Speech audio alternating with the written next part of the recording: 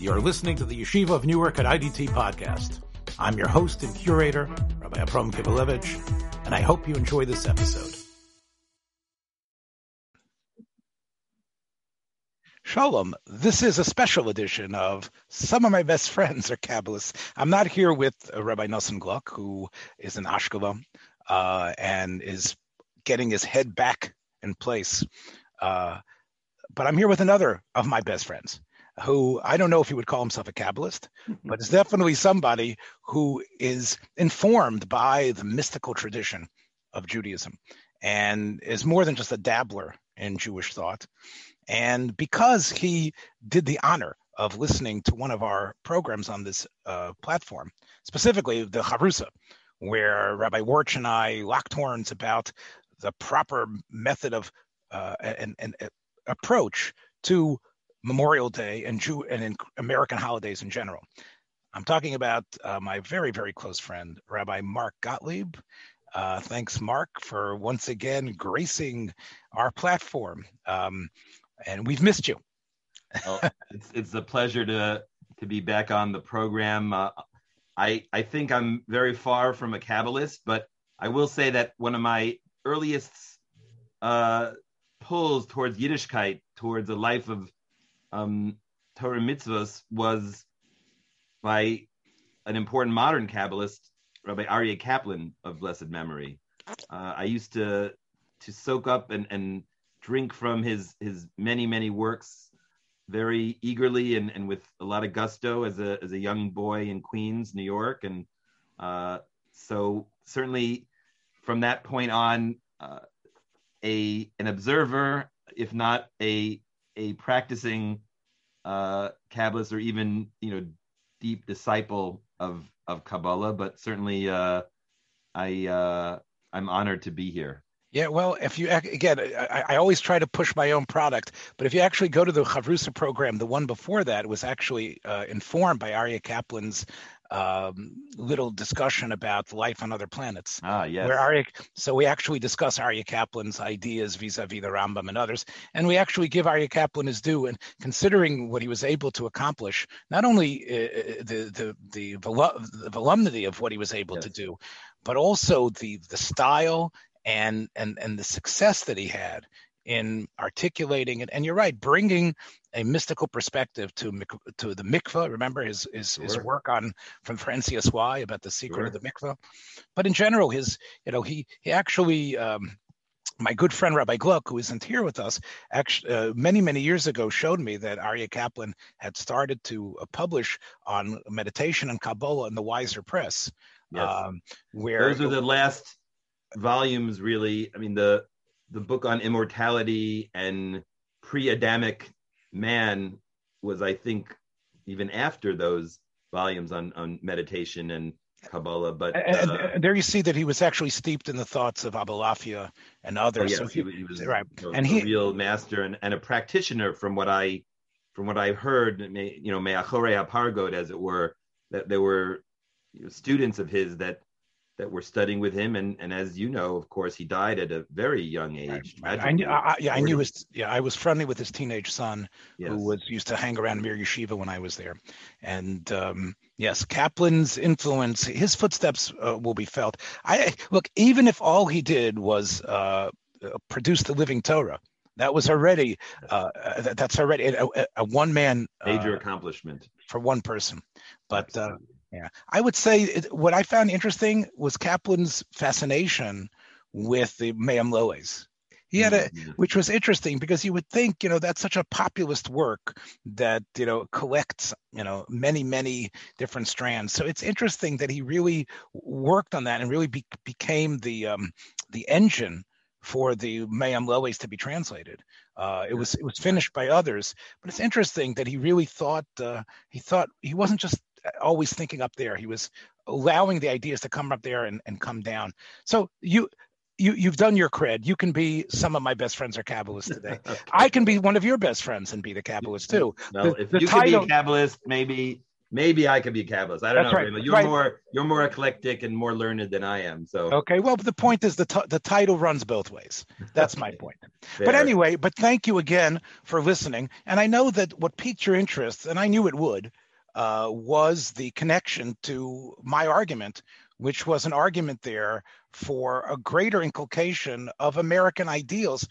In other words, instead of just knowing about the day off, can you respond to that a little bit and what your feelings were in terms of the Yeah, no, program you heard? I was very moved by your argument that American Jews are really out of touch in a way that incapacitates them or certainly compromises their ability to both be makir tov in a deep sense to the United States. I don't mean in the platitudinous way of paying lip service. Oh, America is a wonderful country and Jews have done well there, but to try to understand more deeply the relationship between memory and history and tradition and one's Jewish identity, the place of religion in America, whether that's a source of strength for America, of course, in an America that is increasingly populated by nuns, not nuns in habits, but the nuns of the Pew Study, where people are no longer attending church services, no longer saying they believe in God. What is we should talk about that. I think that's a fascinating and very critical dimension to unpack. What makes America the Medina Shel Chesed that Rav Moshe Zatzal used to speak of often? What character and quality in America allows America to be the safe haven for Jews and other minorities and other besieged peoples over time in history? But I was very moved by your argument, and yet I found it to be so idealistic and so out of touch with the cultural and sociological dimensions of American Orthodoxy today that it almost seemed fanciful. In other words, I wished that the program that you suggested could be put into place, but there would have to be so many prior prerequisites, so to speak, to actually get us to the point where young Jews, young men and women would go to cemeteries and decorate or honor or commemorate the fallen or be involved in patriotic song or patriotic symbols and celebrations. I wonder why you consider it fanciful, Mark. Because look, you were ahead of school in a number of prestigious places. You don't think that a number of if it would be the Frisch and MTA and SAR and some of these other places that lead the way would push for these things? You don't think it could ever be entrenched there? Look, let's start with the obvious challenge that American society, by and large, has lost its sense of history, lost its sense of American identity, of patriotism. I mean, we are still in the wake of BLM, the death of George Floyd, Antifa. We are reaping reaping the challenges and the at moments it feels like it's a death knell to the American spirit that you and I grew up with, even as Jews and even as increasingly religious Jews. So I think the culture and the climate of America, forget Jewish America or Orthodox America, Orthodox Jewish America, but just America, it's so neged hazerem, it's so against the grain, it's so against the tide and against the current to think about America in those terms. I welcome that, and I personally am involved in efforts, both myself and the Tikva Fund where I work, to try and reclaim an American tradition, a sense of American history that doesn't feel ashamed of our past in a uniform way. Obviously, there are things that any American with a moral sense or with a sense of justice and righteousness can say were great sins, were errors, were more than errors, were sins Yes, but that doesn't delegitimize America as a nation or American history as an enterprise. And unfortunately, even saying that is pretty, radical or pretty controversial today because of the climate of the progressive left and the deconstructionism that we find in American both academic and popular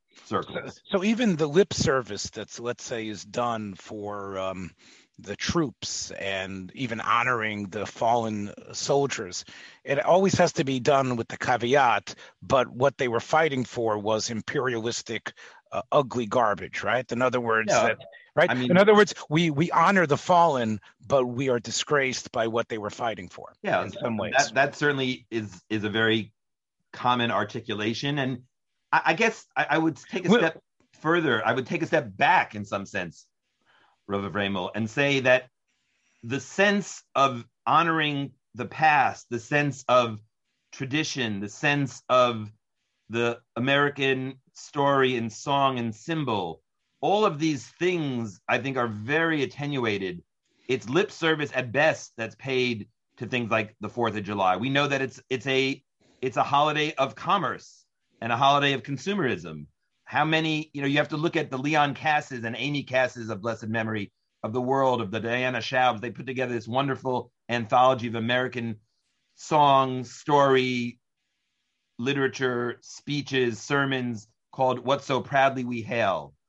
It's published by Intercollegiate Studies Institute, which is a wonderful organization. I personally benefited from their largesse and their educational programming, founded by basically William F. Buckley and Russell Kirk in the 50s, who are today considered, very conservative, or on the not on the radical right, but certainly on the hard right, in some circles.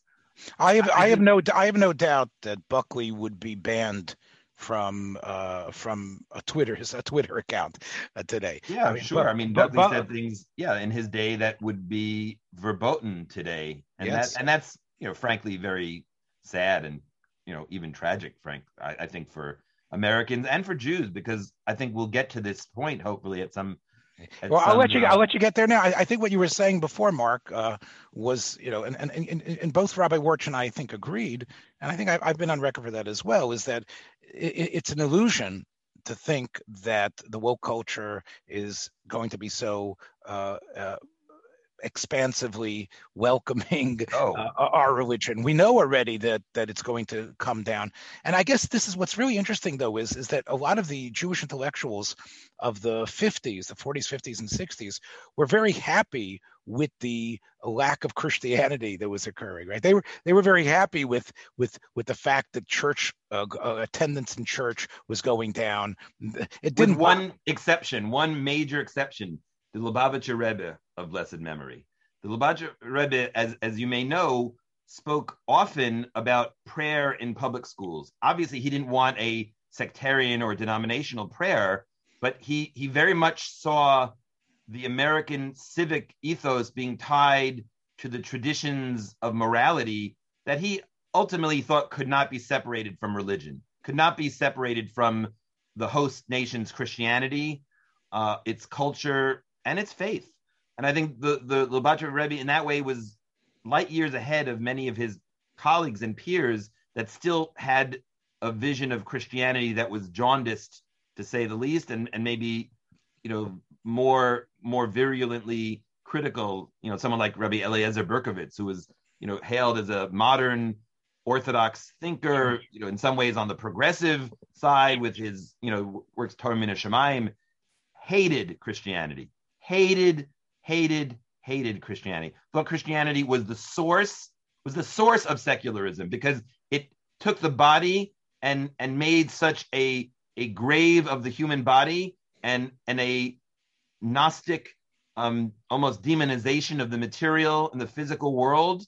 Now, whether this is a fair characterization of Christianity or not, that's another question. But someone like a Rabbi Eliezer Berkovitz saw Christianity as absolutely poisonous to culture. The Lubavitcher Rebbe did not agree. So even though the Lubavitch Rebbe pushed Sheva Mitzvahs B'nai Noach for the Noachites, you don't think he felt that that would ultimately lead to a rejection of Jesus as Look, Savior slash obviously, God? there's no question that he would have welcomed that, and that his campaign, the mitzvah of the Zion Mitzvahs B'nai Noach, was more of an accurate embodiment or a full embodiment of the ideal of religion for the Gentiles than dogmatic traditional Christianity, certainly with doctrines like the Trinity and the Incarnation. But I think the Lubavitcher Rebbe was a more subtle sociological thinker, more of a subtle a pragmatist, in the sense that he knew that, as many of the founders of America knew, even those that were deists, they knew that one needed religion as a bulwark for society and for culture, to be defended against the vices that, human heart that is unfettered by religion or unrestrained, unlimited by religion. So in other words, he might have been able to split. In other words, obviously he was very aware of the excesses into the horrors that Christianity wreaked upon the Jews throughout European history.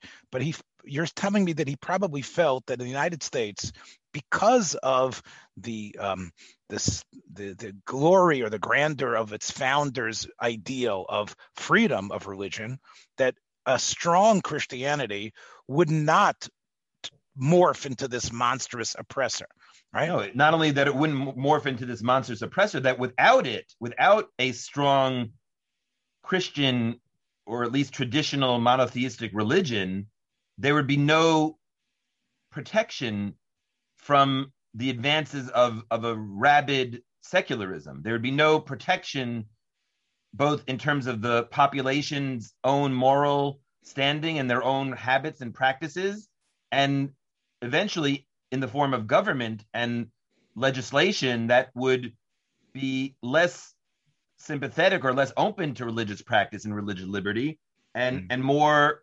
aggressively doctrinarily critical of religion.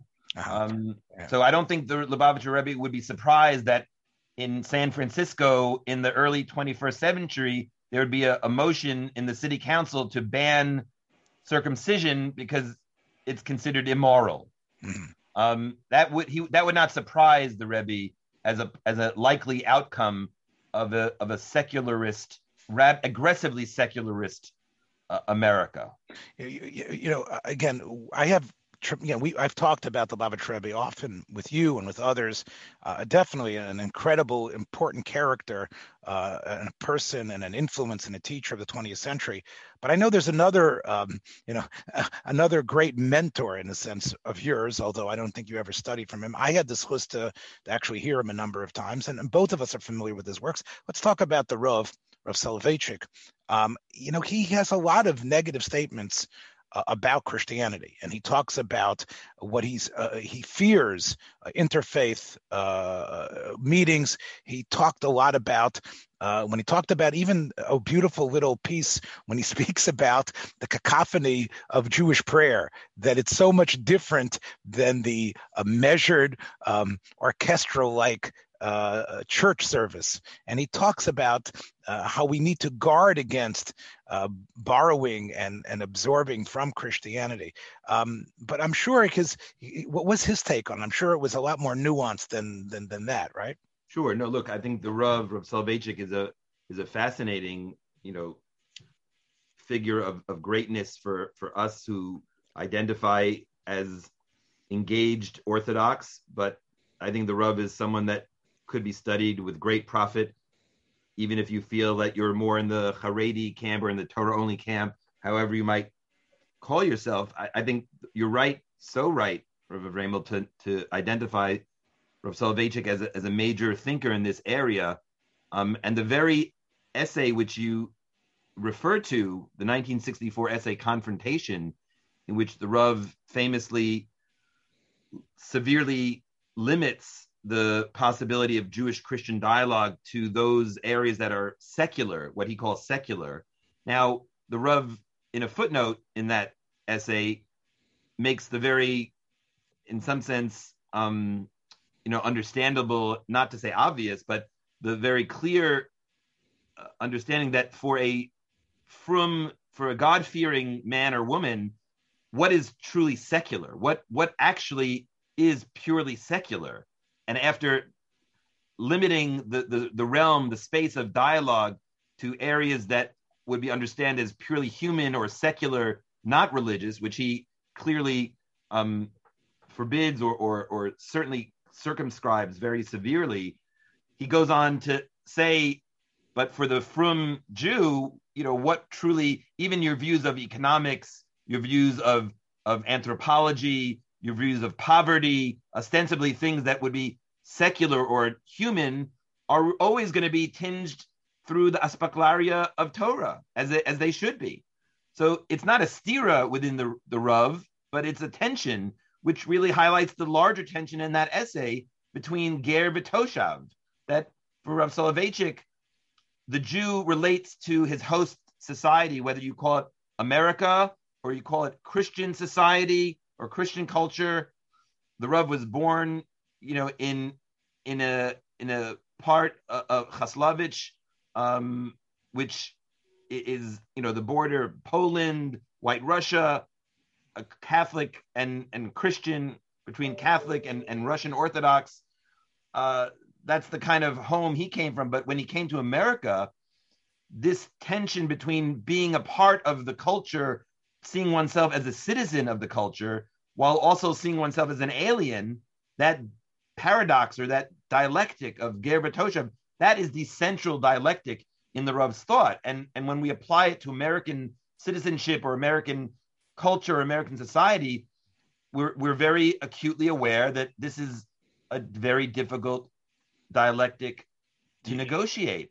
And so, Mark, I have to interrupt you just for a second, because sure. I know a lot about the Rav's youth and Koslovich and about Rav Elia Pershaner and of course Rav Moshe Soloveitchik and the whole history there. But I've never heard anyone talk about that the Rav was somehow open to Christian influences in Koslovich. I mean, I know no. On the contrary, I'm suggesting I'm suggesting that part of the Rav's views of Christianity are very much a function not only of the thinkers that he read, people like Karl Barth or Soren Kierkegaard, but they were also very viscerally imprinted on his neshama through his childhood and life in places that were not the most hospitable of Jews. I don't think his attitude toward Christianity is more nuanced than I think you let on, but I think it's fundamentally suspicious. It's fundamentally so in other words, and theologically critical. Halachic man is in some sense a critique of a kind of Christianity.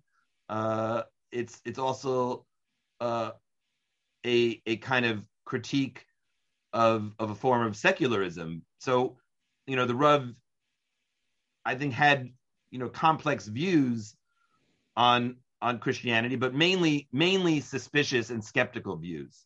Although he probably, again, did sit with a number of Christian thinkers when he was in university. I'm sure he was He certainly was, a reader of works like Barth and Kierkegaard, which were very much in the air in Berlin in the 20s and early 30s.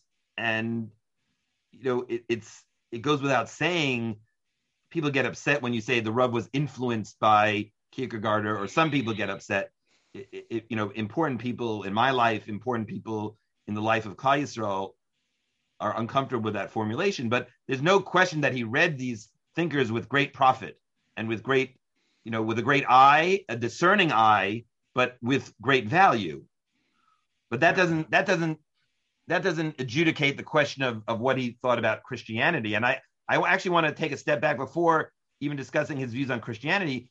Just America, without the religious dimension of Christian, because America today is a post-Christian nation. It's not a Christian nation today. And any Jew, I think, who still believes that America is a Christian nation at its heart and soul is just missing the times, or just missing the signs of the reality of where we're at as a post-Christian culture and a post-Christian nation. But the Rav, one could talk about the Rav's views on America. There are these little vignettes. Rav Herschel Schachter speaks. Everybody knows this now, that the Rav would go back to Boston on Thursdays, and he would try to leave earlier on the Thursday of Thanksgiving so that he could be home, presumably to have a Thanksgiving meal with his Rebbetzin and the family. He made it a point that his students should know that he was celebrating Thanksgiving. Yes. At the same time, with that deep affection for American tradition, that anyone celebrating Thanksgiving is the quintessential American holiday. The Rav also had a way of being more objective and more a ger in the sense of being able to, as a third party, so to speak, evaluate America, evaluate its strengths and its limitations. The Rav has it was a drasha that he delivered in the 50s, probably originally, but it got worked over a number of times into the 60s and maybe even to the 70s on Parshas Noach, where he basically analyzes Dor HaMabul and Dor HaFlaga as the contemporary battle between East and West, between America, the nation of individualism, and the rugged individualist, which is very much, he sees a kind of representation of the Dor HaMabul with Hamas and the arayos and personal lusts and personal indulgence, setting the cultural tone, versus the kind of totalitarianism and the one worldism of communism that is represented in the Dor HaFlaga. Famously, it has a famous parish on the on the Dor HaFlaga and the door of Migdal Bavel. But there, the Rav doesn't equate America and Soviet Russia. Of course, he knew that America was a much better place for Jews, for human beings, for freedom than the Soviet Union. But in that drasha, at least homiletically, he's able to kind of see the strengths and limitations and the dangers of the American ideal of individualism run amok. What are the dangers of that? It's kind of what Solzhenitsyn in his famous Harvard address in 1979, when everybody thought he was going to severely criticize Russia, where he had been exiled basically and finally, kicked out. Instead, he turns his great literary weapons against America and the West for being too indulgent, for being too individualistic, for being too much in the spirit of license and legalism. Both license and legalism, which he sees are two sides of the same coin, a lack of a moral compass, a lack of a moral center. So the Rav is able to dish out his critique of America as well in an almost even-handed way with his critique of Russia, of Soviet Union, of atheist communistic Soviet Union. But there's no way that the Rav thought these were equal entities in terms of their value for the world and for Yiddishkeit. But I think it is fascinating that the Rav was able to, celebrate Thanksgiving, see the limitations in America, see the power, the strengths of America, see the strengths, the deficits of, mostly the deficits when it came to the Soviet Union. But, one could see, if one wanted to be very even-handed, that there was the space race and, cosmonauts. He talks about cosmonauts. I know. He talks about Sputnik. Yeah, he talks about Sputnik there. He talks about the cosmonaut not seeing God when he looks out the window of his spaceship. I love his Sputnik discussion, where he talks about how the Ish Halacha is like Sputnik in a way, that there's a booster engine that gets him into the orbit of Halacha. Right. But once he's in that orbit, he doesn't move. In other words, you need your heart to get involved to something, but in the world of Halacha itself, it has its own status, and it's a stasis in a way that it doesn't change. And that was that's the way the Rav looked at a satellite. I know one of the things that you told me off the record before we started recording was that you liked my use of the Rambam in Hilchos Melochim. In my debate with Rabbi Warch, I mentioned that Rambam, and I wanted to build upon that, the same way the Rambam says that the rise of Christianity and Islam were things that were machshir, the civilized planet for the ideas of a mitzvah, the ideas of a Mashiach, the ideas of Geula, and that when it comes, it's now not going to be this overwhelming, like a space beam coming from outer space, right? Alien, right? But it's actually going to be something human life. It's going to be something that the world was already cooking about and talking about, and thinking about, and would only just clarify, as the Rambam says, the doubts that people would have. This is the Rambam's, and we know, of course, that this section of the Rambam has been censored because of the negative things he says about Jesus. I'm going to read a little bit of it in a minute here. But one of the things I know you said you liked that I wanted to add to the Rambam, the idea that perhaps the same way the Rambam was so taken, as he says, Rov Ha'olam is now involved in Christianity, which he feels must have a purpose. The great American footprint, which has, in a certain sense, taken over the planet, I would argue, and I did argue, that also it serves a purpose and a messianic one in terms of being machshir the planet for the eventual revelation of the great goodness of God. So I know that when I said that, you told me that this was connected to a project that you've been working on, and a project that, interestingly, was also in a way inspired by that Rambam, and maybe you want to talk about that in the minutes that we have, and the time we have remaining. I know you've been working on a major project, so why don't you tell us about that? Sure. Well, what I found about your comments that was so striking and thought-provoking was this idea that America is, in the image of the Rambam there in Hilchos Melachim, America is becoming the real bastion, or the final bastion. If you look at Europe today and secularization across Europe and Islam to a certain extent as well, but America is the center for world Christianity. Although there's a lot going on in the sub-Saharan world, Australia, Africa, South America, Indonesia. But America still, I think, has the concentration of Christianity and Christians. And the question, is America such a safe haven for the Jews because it's the land of the free, and because it has this tradition of tolerance and pluralism, as some might have it? Or is the key to understanding the Jews' good fortune in America more tied up with believing Christians than secular Americans? And I think this is a very fascinating question. I think the question has I won't say a simple answer, but I think it has a straightforward answer, that of course the well-being of the Jews is much more tied up with believing Christians than it is with secular Americans, because I think increasingly, as we've just seen in the past couple of weeks, when it comes to Israel and when it comes to anti-Zionism, which is often just a facade for anti-Semitism, it's not always, but it often is.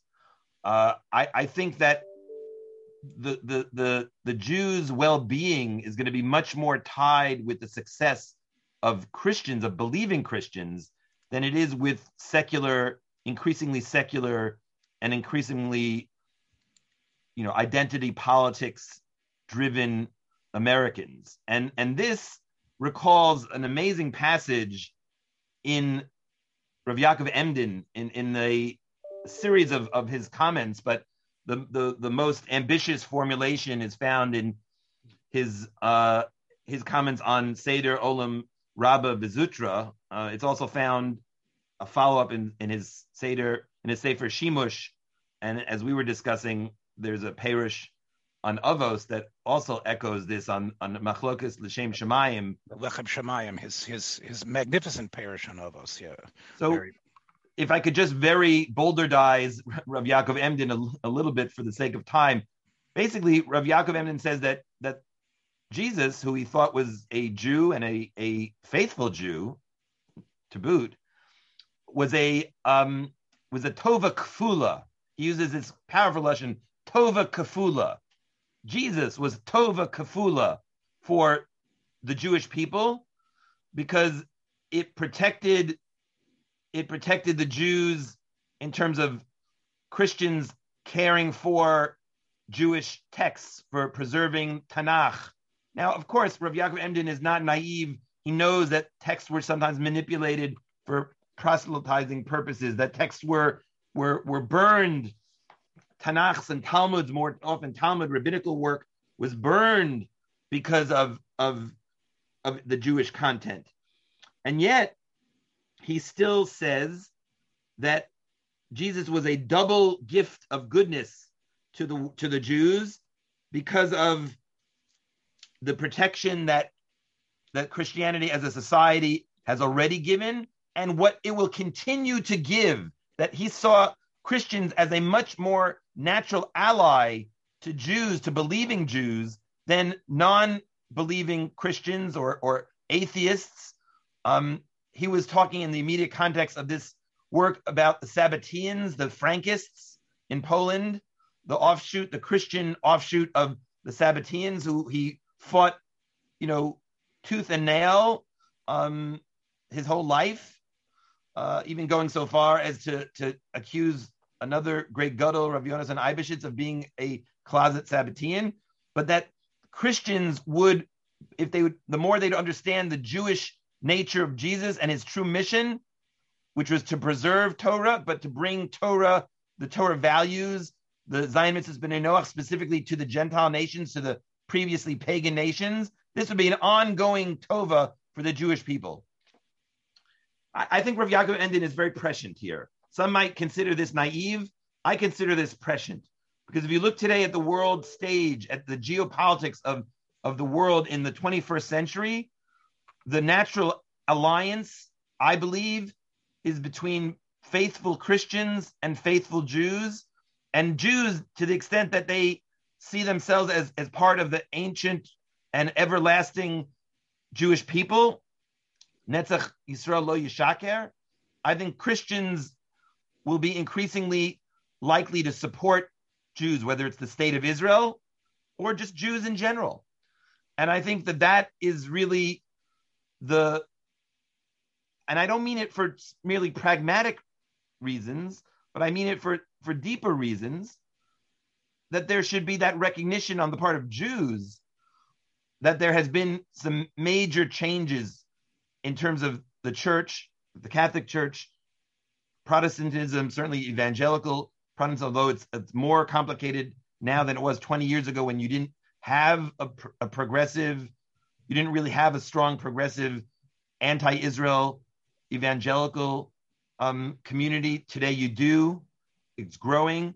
But even putting Israeli politics aside, this larger theme in Rav Yaakov Emden is very powerful to me, of the kind of alliance, the natural alliance between believing Christians and believing Jews. This is not, Rav Yaakov Emden is not calling for ecumenicism in a slipshod or sloppy fashion to say that it's all one thing, although his arguments about Jesus and Paul are radical in their own way.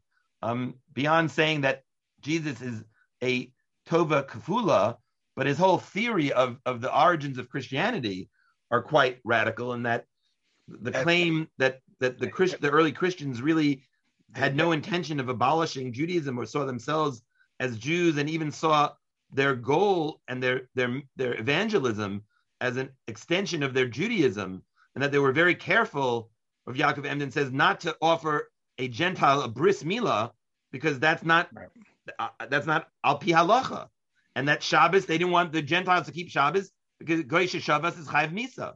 Now, whether this is scholarly, can it stand up to scholarly scrutiny? Probably not. But the larger, almost, I would say, political, theological strategy of Jews and Christians being allied is very profound, and it's very prescient. Yeah, again, you say a lot there, and of course, Rav Yaakov Emden is someone that I have been involved with for most of my mature life, and I've done a lot of reading in his incredible oeuvre of material. I would say, Mark, that I think that this is a very famous. These are very famous passages that are quoted often because of, as you say, because of how startling they are. But I don't know if Rav Yaakov Emden's life, in terms of his interpersonal relationships with the Christians, in any Absolutely. way. My great teacher and my Rebbe, my great teacher, my great mentor, Rabbi Jacob J. Schachter, who I think about with gratitude and love every day, really, has a wonderful article where he says exactly what you've just said, basically. So Baruch Shekivanta. Okay. And Rabbi Schachter is really probably saddened because it seems like your perspective is not that positive about change happening, whether it's in the Jewish world, recognizing the ideals of what America was built on and acting upon it, or any real shift in the United States away from because other right-wing thinkers think that the pendulum might swing back, especially if but I'm not sure. Well, I'll say this, and with this we can close. It's a good way to end where we really began. I'm staking my life as an educator professionally on the bet that we can educate young Jews. That's what we do. That's what I do. I spend most of my waking life working with young Jewish students on American history, on American identity, on hashkafa, on Jewish thought, showing that there are deep resonances here. I'm suggesting, though, that for the larger American landscape, the larger culture, I think that's probably lost.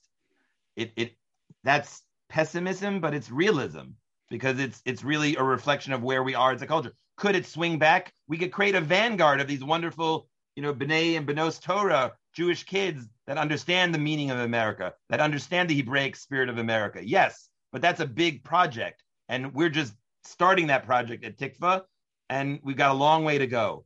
But the larger society, I think it's Hollywood and Wall Street in the crassest of ways.